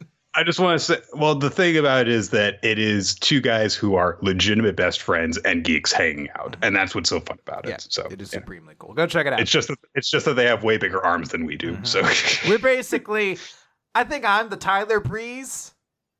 Maybe, I don't know. Audience, let's throw it to you guys. Which one of us is the Tyler Breeze and which one of us is the Austin Creed in this relationship? Which one of us is the male model and which one of us is black? Oh no, it's the wrong makeup to be wearing for that. Anyway, so there's just basic stretching. Yeah, there's just a bunch of jokes about oh wow, maybe it'd be more effective if you guys did partner stretches. I don't know any, because Sekijo's I never really had a friend to stretch with. So both of them are I'll stretch with you, and she's no, you guys fucking stretch with each other, god damn it. So they're going about, they're doing it. Ogata is getting stretched, and because of that, her chest is kind of being, stretched. And Sekijo is looking at it in a purely platonic way and thinking, wow, this is really stimulating. Her exact words is stimulating. I believe, okay. Spookmaster General. To get a little bit ahead of the point. Spookmaster General. To get ahead of the point, Spookmaster General, my bet with Chris did not go well this week. Because I'm pretty sure that we could confirm that Sekijo's sexual orientation is not straight. It's definitely not at this point. However, the bet was that she's in love with Ogata. Okay. So, still not confirmed, but this was not good for me. This is where you're hey, we don't know that it's fucking... Look, Sekijo is Ogata is just her best friend whose breasts she also thinks are great. Look, Nick, sometimes I've been like hanging out with some of my best buds and I'm like, God, that dude's cock is hot. And it doesn't mean I'm in love with them or anything else like that. It's a purely platonic, just like appreciation of the great fucking cock that's in front of me. Thank you, Spookmaster General. It's good that you've got my back against Chris. The Spookmaster General stands on all sides of love so that he can murder them. Don't let them do any sexual stuff in my haunted mansion or barn. So Ogata tries to stretch Yuiga. Her breasts are too big. They're so big, Nick. Too big. They're so big. They pop the button straight off her shirt, and they nail Sekijo in the forehead with such force they stick to her forehead. They dunk in there and they stay in there for a bit. And Sekijo's nose just starts spraying blood everywhere. And then we come. I appreciated the delayed reaction so that we could see the buttons on her forehead. Mm-hmm. And then she watches Ogata with her cleavage going, and then her nose goes. Yes. So then we know it's like, no. This wasn't like a pressure point was struck. No, this is her getting turned on. Yes, this is absolutely her being like, this is hot. I love this. So it's too much blood, by the way. Yeah, she's dead. Sekijo died today. So now we go back to the start where Sumi's like, what's going on? And Sekijo apparently left. Like she specifically says, my nose won't stop bleeding, so I'd better go home. Yes, and then she finishes off by saying, goodbye. My window wasn't open for that, was it? Okay. So basically, Asumi's looking at the situation and she's like, this is really weird. Like, Yuiga's really, like, he's sweaty. He's kind of, like, a little ruffled up. Like, he's breathing heavily. And Ogata, like, what the fuck? Her neckline is fucking down there. Like, I like how there's a caption that says slightly plunging necklines. Like, no, it's not. There's no slightly about it. Not at all. And she's thinking, she's like, what were you guys doing? You're getting really friendly. Were you guys having sex, basically? And in classic We Never Learned fashion, Yuiga's just like, whoa, well, we were doing, and then Ogata interrupts. Even as he starts it, he's like, we were doing partner stretch. She's like, no, it was great. Really took my mind off of studying. We had very different, like, experience levels. And at first it was kind of awkward, but then it felt really, really good. And that's the end of her, like, explanation. And Asumi's just like doesn't know how to react to this because she's like, wow. Okay. Like, because she's a little bit angry with Yuiga because she deliberately accidentally taps his foot to hurt him. So she's clearly jealous. Uh-huh. But apparently, because we learn later that she is under the impression that they just did it. Yes. And her reaction to this is just to go, oh, wow. Like, apparently she is so determined to not show being affected by this that she's just like, nope, I'm just going to It feels like she maintain a poker face. I was like, I feel like she intended that little tease to be like, clearly that's not the situation that's going on here, but I'm going to poke fun at the fact that it definitely looks like it. And Ogata does nothing but to confirm that fact. And she's like, oh, okay. Sorry about your foot, dickhead. Anyway, he's like, oh, clearly there's something wrong with Asumi. Fumino, give me your guidance. What should I do? And he stands up. He's like, oh, maybe, are you jealous, Asumi? Maybe you want to do it with me. So he says, I wouldn't tease you about something like this. And I care about how you feel. Will you let me do it with you too? And she starts like going like, no, absolutely not. I'm not ready. No, you're younger than me. I can't. And then he starts helping her do a stretch. And I like her face because she's like, ah! And then he's like, stretch. He's like, see? How's that, senpai? We'll stretch like this from now on. And her eyes just open. She's like, okay, I'm sorry. What's going on? It's a great song. It's like, hold on. Start clearing this up a little bit. What's going on? I thought you were jealous because you didn't have anyone to stretch with. Oh, you're asking for it. Yeah, she gets real upset there. So we cut away to just Ogata and Asumi leaving, and she's like, yeah, In the end, were we wrong about you being jealous? She's like, yes, you were wrong.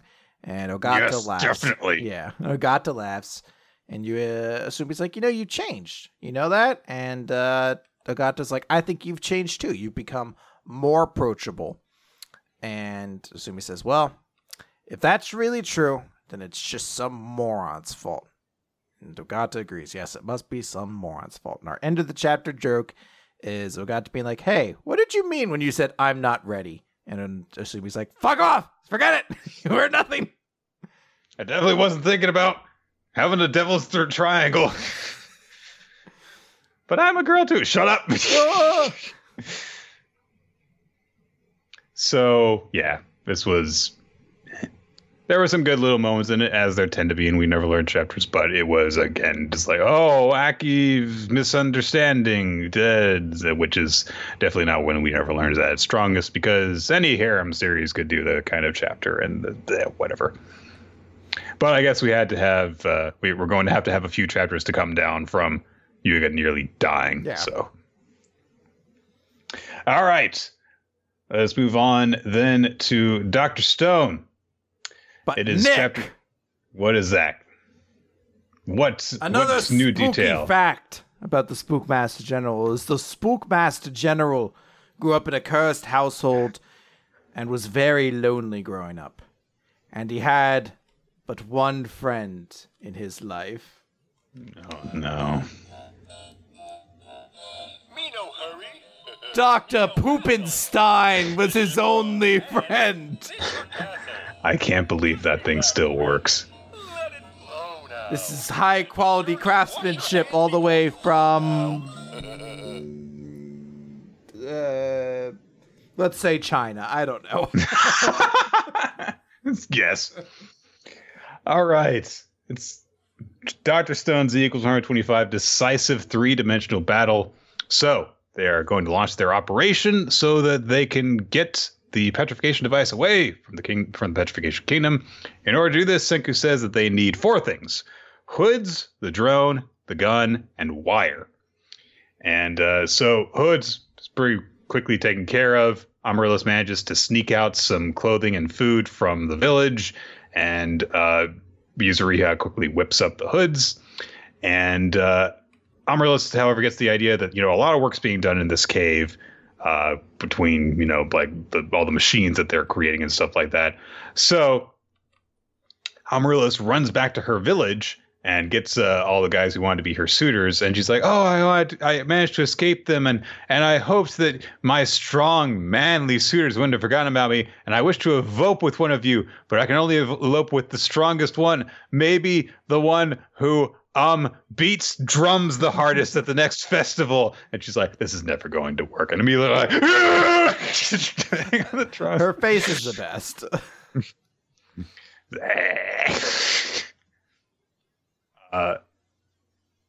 Yo gets some more practice in with the gun, with the noise being made by the drums. He can actually fire it at will, and he's actually getting a lot better with it. Hooray! So that's 2 for 2 that they're good with. But again, points out, all right, yeah, but the drone's really ramshackle. It's not working very well. We need to be able to very precisely get this thing. And also, hey, the enemy's string that they've got the device on could get tangled in our propellers. So isn't that going to possibly happen? When that result in a tug of war? And so Senku's like, yes. For this, we need our power team. And hey, just mentioned a few of the people that show up here in the last chapter that haven't gotten to do anything. So Kinro wakes up, Nikki wakes up, Magma wakes up. Hooray.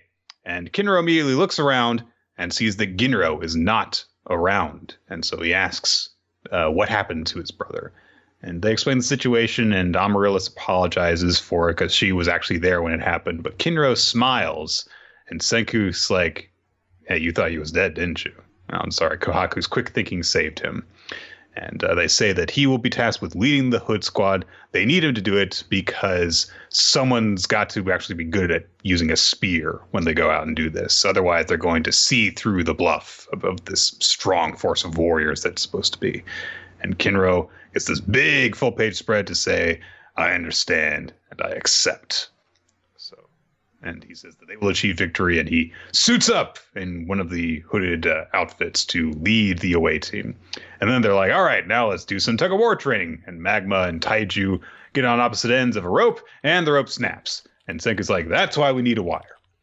And so they actually get out the cotton candy machine from forever ago, and they get some dregs from the burning coal, tar, use that, tangle it together, and then they are able to get a wire as a result of this. A carbon wire, which will be super strong.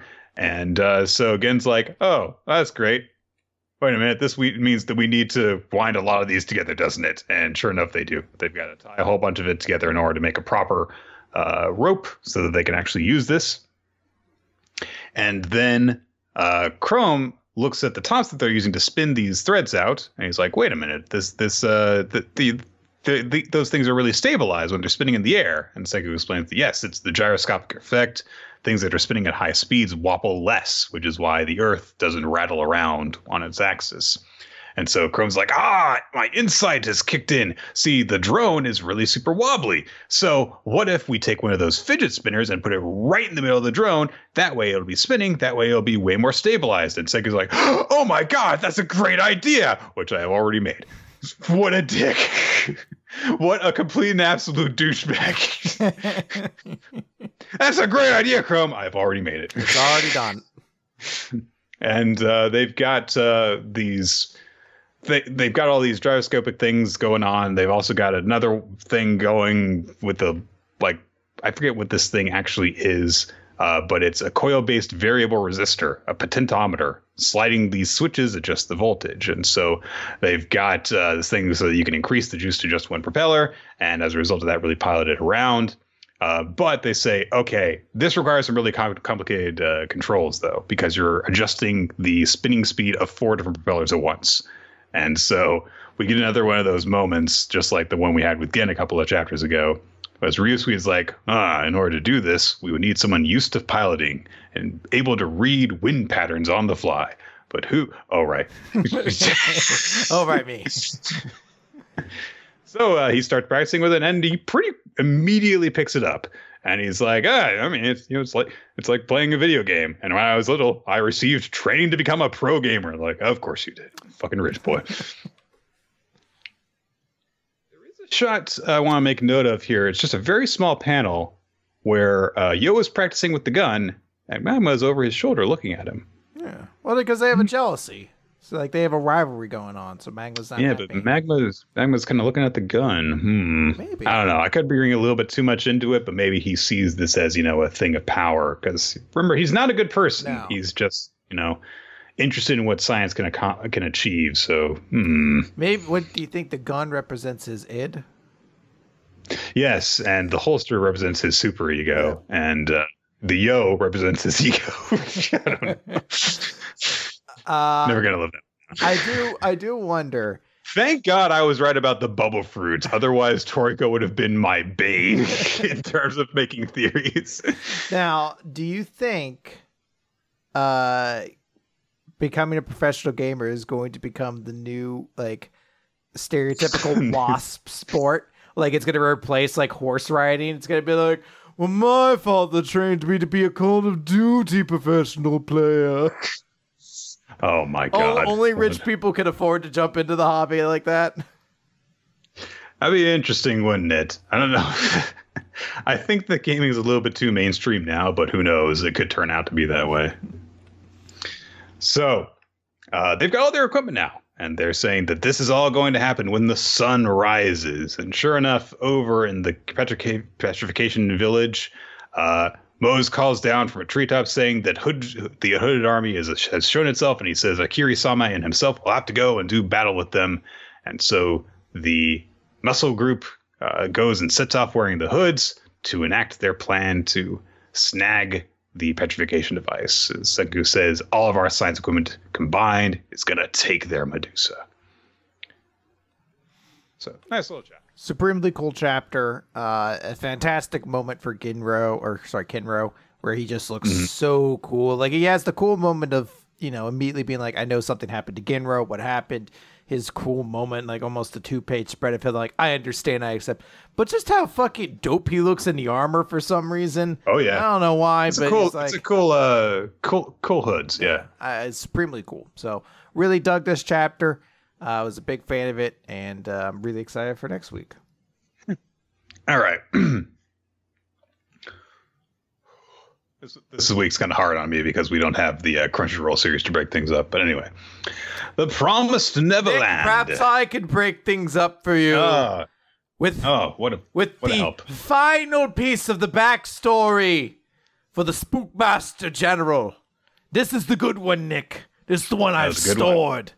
You see, the Spookmaster General possesses the power to kill anyone, anywhere, so long as they are within proximity to a Halloween-specific pun. So, 2 people get on a plane, they're like, well, thank goodness we managed to get on this Boeing jet. And I say, don't you mean this Boeing jet? And then I pop out of the overhead compartment and I kill them with a pickaxe. Why a pickaxe? And then someone's like, ooh, I'm really hungry. I think I'll make dinner tonight. Perhaps I'll make elbow macaroni. And I'm like, but don't you mean elbow macaroni? And I pop out of their toilet and I kill them in the head with the pickaxe. So is the Spookmaster General's weapon of choice a pickaxe? A pickaxe? It's not my first choice, but you see, there's monster solidarity. Jason already has the machete. Freddy Krueger's laid claim to like knives on fingers. Mike Myers, I don't know how the fuck he did. He just says all knives, no matter what. I'm not crazy about it, but he's one of the legends, so you kind of just give it to him. So I had to find my own, and I settled on the pickaxe as my weapon of choice. I mean, at least it's pretty easy to believe is a good weapon, but unfortunately, really, nobody has ever done this in a mine. I haven't gotten anybody there with a pickaxe to feel really appropriate. I really feel anachronistic every time I kill somebody next to a gumbool machine because I pop up my pickaxe and I get them. Oh my god. So yeah, they're like, oh man, I hope that that there's no fumes that'll kill this parakeet. And you're like, damn it, there's nothing there I can work with. Nothing with a bee. I don't even try to think of another word. Like, Scarakeet was right there. But I mean, like, Booakeet, Paraboo, Oh, damn it, they're already out of position. They're already left. I can't jump out of this cavern with my pickaxe. I guess I'll just go home. Fuck, it's Tuesday. I missed the moment by thinking about how I could fit Boo into Parakeet for 3 days. No one has said Tuesday, and I can't call it Booze Day. Oh. Damn it. One day I'm going to get somebody next to a calendar. I swear to God it'll happen. All right. Okay.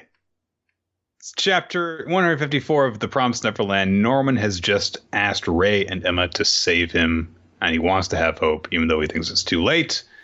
So he actually reaches out and embraces them, and we get a little shot of them as kids accepting his embrace. And they say, welcome back. But, Norman claims, it's impossible. Because of the drugs administered to us at Lambda, we don't have any time. I can't live with you. Even so, he asks them for help.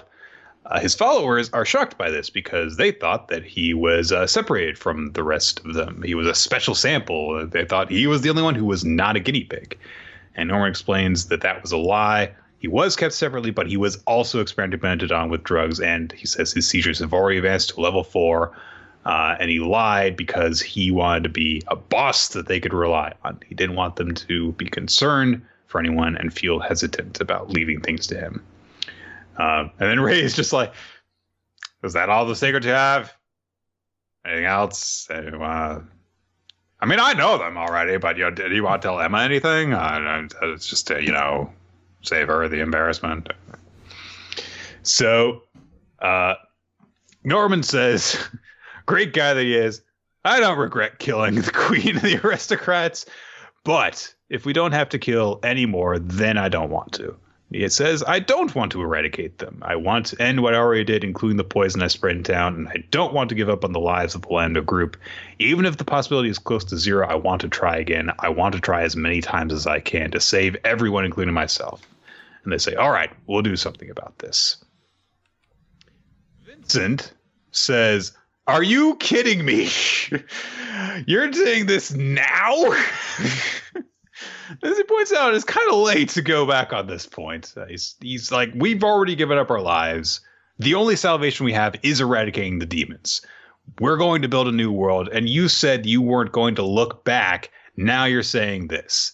And you're not just abandoning the plan, you're getting in our way. And so he says he's not going to stop. Even if you quit, even if you get in the way, I'm going to carry it on. But the others stop him. They say, no, we get it. We've sensed how the boss has been suffering, but he's amazing and can do anything. As a result of that, we've been dependent on him taking advantage of his ability and his kindness and making him shoulder everything, using him as a tool for revenge, even though he's human like us. So do what you want to do, boss. If you want to stop the plan, then that's fine. And he's like, look, I hate demons. I can't forgive them. I want revenge, but you're more important to me than that, and I'll follow your lead. And Barbara agrees. And Zazie has taped his bag back together and puts it back on. He's like, no one must see my slightly veiny face. And Vincent is upset about this, but he does not object further for the rest of the chapter.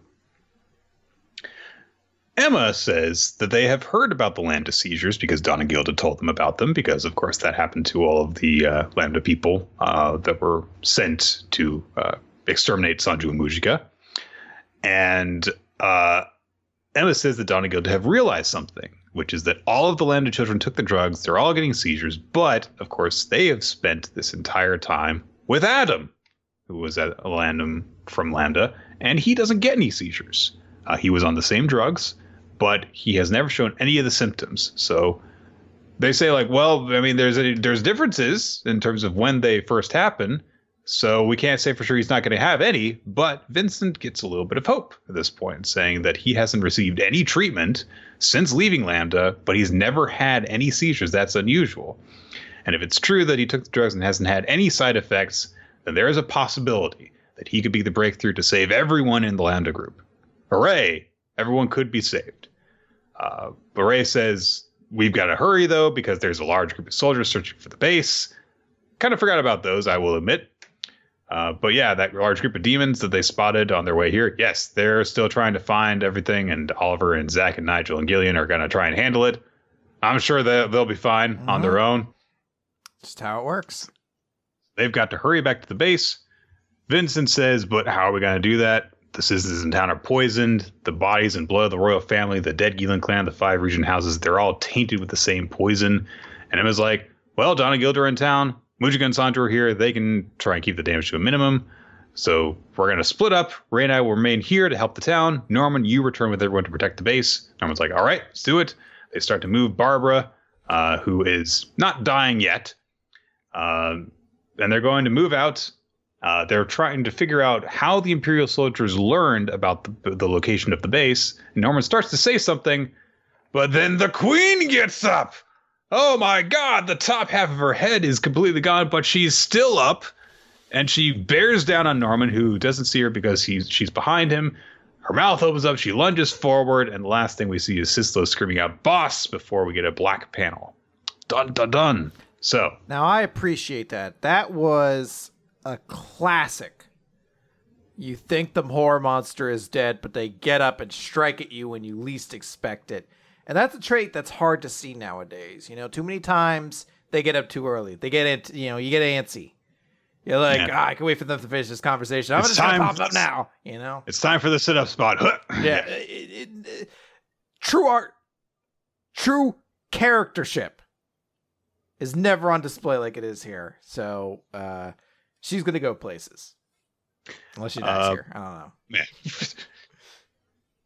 Good enough chapter. Explaining things, setting things up. This is what we're going to do now. And hey, ended on a very unexpected turn of, yeah, she ain't dead yet. So. Yeah, it was a good little twist. I do think a lot of like the logic and reasoning that's been kind of argued around, like it's I don't know how to describe it. It does feel very easy. Like I feel like if there were points that kind of hadn't been reached to this point, or maybe if there was more time being spent emphasizing like, hey, Norman, even if this happens, there are going to be some real consequences for what you've done. But they're not. I mean, maybe this is just isn't the time for it right now. Part of me feels like it's kind of just glossing it over. Maybe, I don't know, maybe Norman just dies here and that's their way of being like, oh no, but he died a hero in the end or something like that. This is Darth Vader moment or something like that. But in my mind, I'm like, no, one of those fucking goobers from the other Lambda facility are going to sacrifice themselves. Zazie is facing the queen and he's just going to like come in and like chop her into 200 pieces or something like that. Like, or he'll be the one to get eaten or something like that. Like something along those lines will happen. But yeah, like I really liked it, but there's always going to be a part of me that's like, yeah, Norman really did kind of go far enough into the genocide route that it is a little hard to fully redeem him. Yeah. So, I mean, like, you can spare Papyrus, but, I mean, Sans is still going to shake his finger at you at the end. I get that reference. I watched somebody talk about Undertale finally. Took you, what, 4 years? Yeah, something like that. And it only would have done it if people kept mentioning constantly talking about it. People were just like, oh, this Dice Funk season, you guys are doing like a pacifist run or something like that. I was like, who has time for all these Undertale references and things like that? And eventually I had to look it up because it's like, Sans is in Smash? Let's see what that's all about. Good point, yeah. You couldn't ignore it forever. Nope. Eventually, I still didn't play the game. I haven't played it either. Real, guys. It's probably not happening. But maybe Chris will. Spookmaster General won't. It's not a scary game. There's a lot of skeletons in it. Still not a scary game though. It's kind of weird.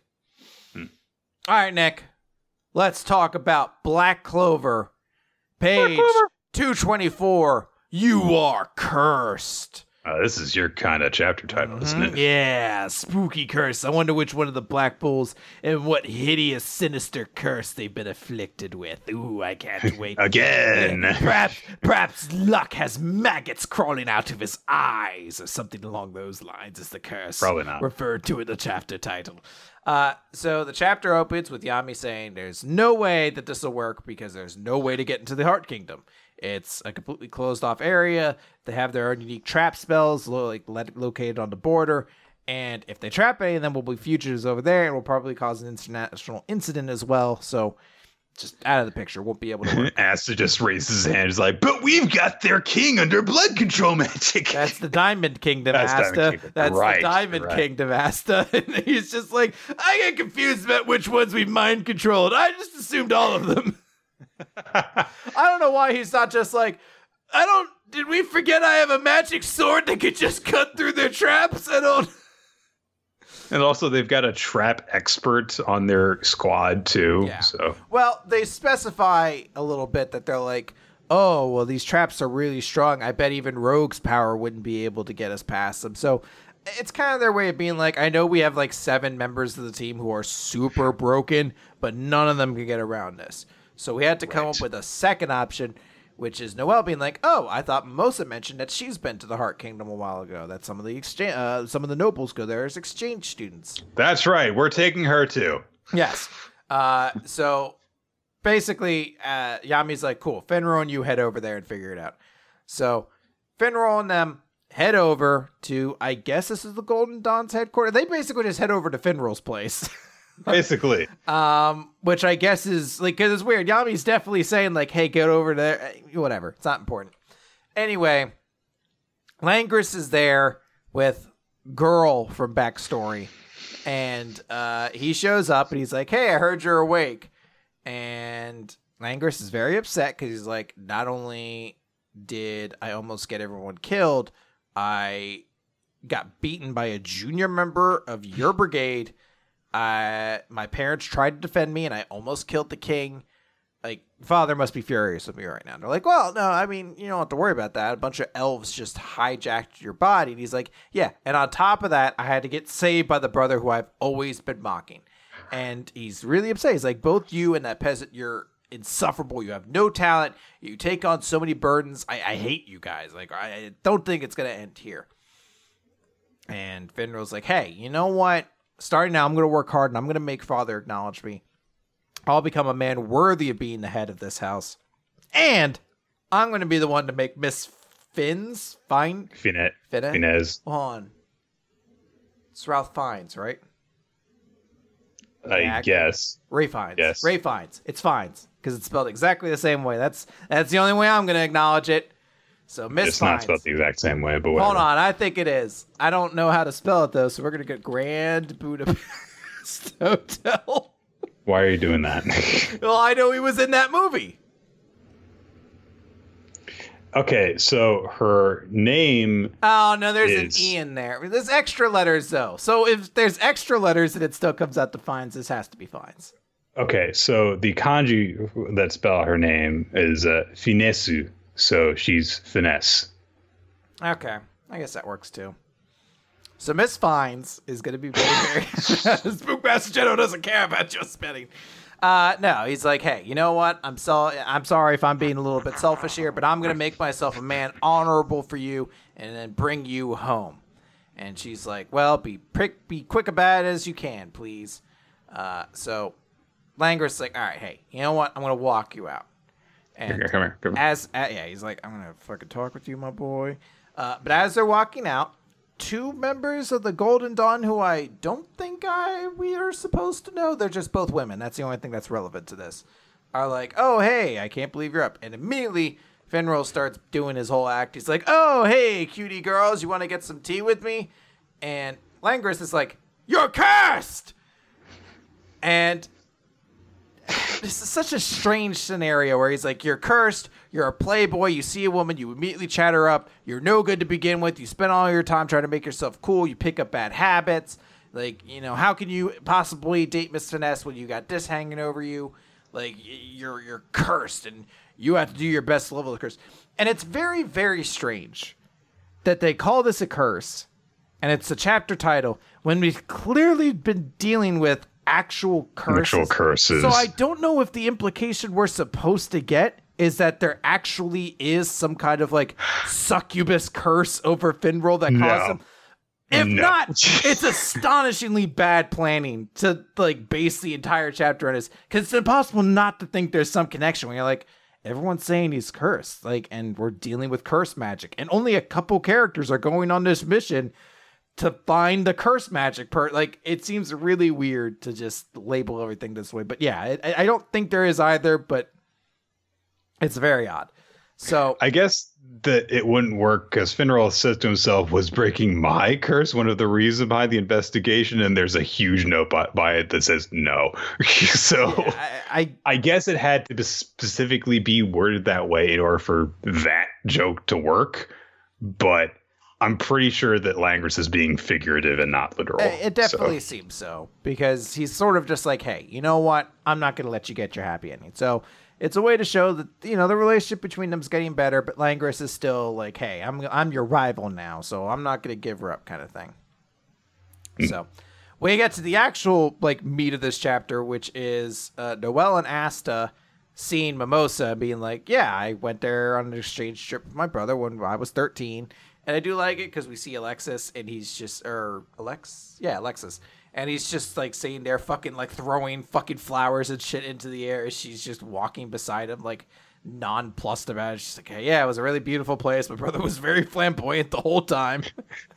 I love that, she makes no mention of him in this, like, explaining what the place was like, and he's just there. But she mentioned, like, yeah, so, like, it's really shocking to me, the idea that devils and curses are at the heart of all this. So, I don't really know. I never got to meet the princess who rules the kingdom, but I've heard that she's stronger than our entire Magic Knight Brigade all by herself, you know? Sure, whatever. Exactly, like, that, like, she's an all-knowing mage who sees everything that happens in the kingdom. Asta gets worried. He's like, uh-oh, is she going to be like the witch from before? But they're basically like, well, all right, well, we'll just apply to go be applicants and enter the country. So that's what happens. We abruptly are like, boom, we're there. So it's Asta, Noelle, Finral, and fucking Mimosa is coming along on this mission the Black Bulls had to handle together because they're in exile. Oh, and Sack Ray as Nero. Yes. So, which is weird because like Finral has a moment where he's like, I promised that I would not hit on girls, and immediately 3 really cute girls are going on this journey. But he's words it as like, I'm going with 2 supremely adorable royal babes, which is a descriptor. Yes, certainly. And another cool beauty who transforms into a bird. Hey, he's being honest about it, I guess. Listen, cool beauty is one thing, but a cool beauty who can transform into a bird, oh, that's a catch. Guys, that's a catch. Get yourself a girl who could transform into a bird. That's when you know you're really in love. Absolutely. And that bitch. All right, you may actually sometimes be careful because you might at the end of it find out you're like, I've just been dating a parakeet. I thought she turned into a bird at some point. But I thought it was weird. I thought it was weird when we were flirting and she kept on asking me for crackers. Man, I really need to apologize to that fancy dinner place I took her and she just flew around squawking and screaming. And I was like, how dare you? She's a person. You can't treat her this way. So yeah, they're in there.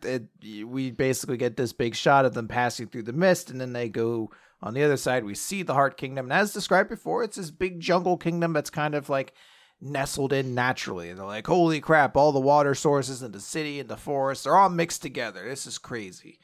And we close on the image being viewed through a magic waterfall, it seems, as the queen with this weird kind of water visage of a woman behind her saying, ah, yes, the power of the Clover King's the Clover Kingdom's devil. The Clover King's dong.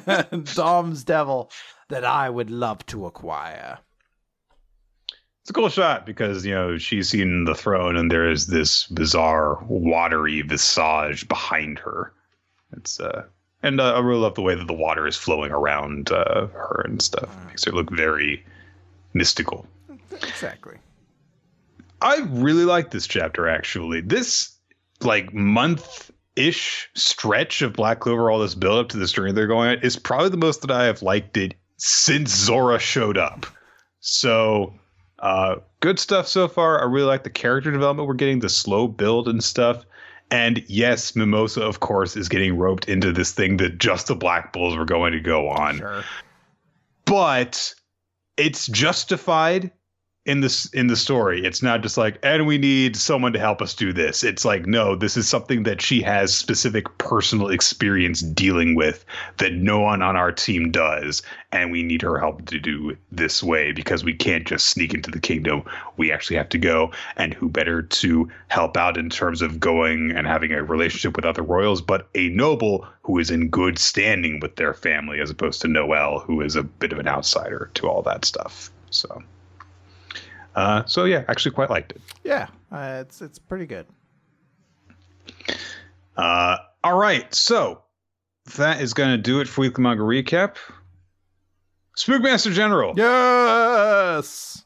What manga are we going to be reading next for Halloween month? It's a good thing you asked that, Nick, because I was prepared for this. Tokyo Red Hood! Tokyo Red Hood. Yes, right. Which I hope is just dumb and silly. It's just going to be like Tokyo Ghoul, except instead of turning into ghouls, they turn into like Red Riding Hoods. Well, that also hate each other. I'm not super thrilled that Lolicon is one of the tags. Oh no! Oh no! It's Arrow Girl. Are you fucking kidding me? It was in there and it was short. But I now notice that the text was in red, which apparently means that it's a bad series. But hey, you know what? We do what we need to. The Spookmaster General with one last spook before the end of the month.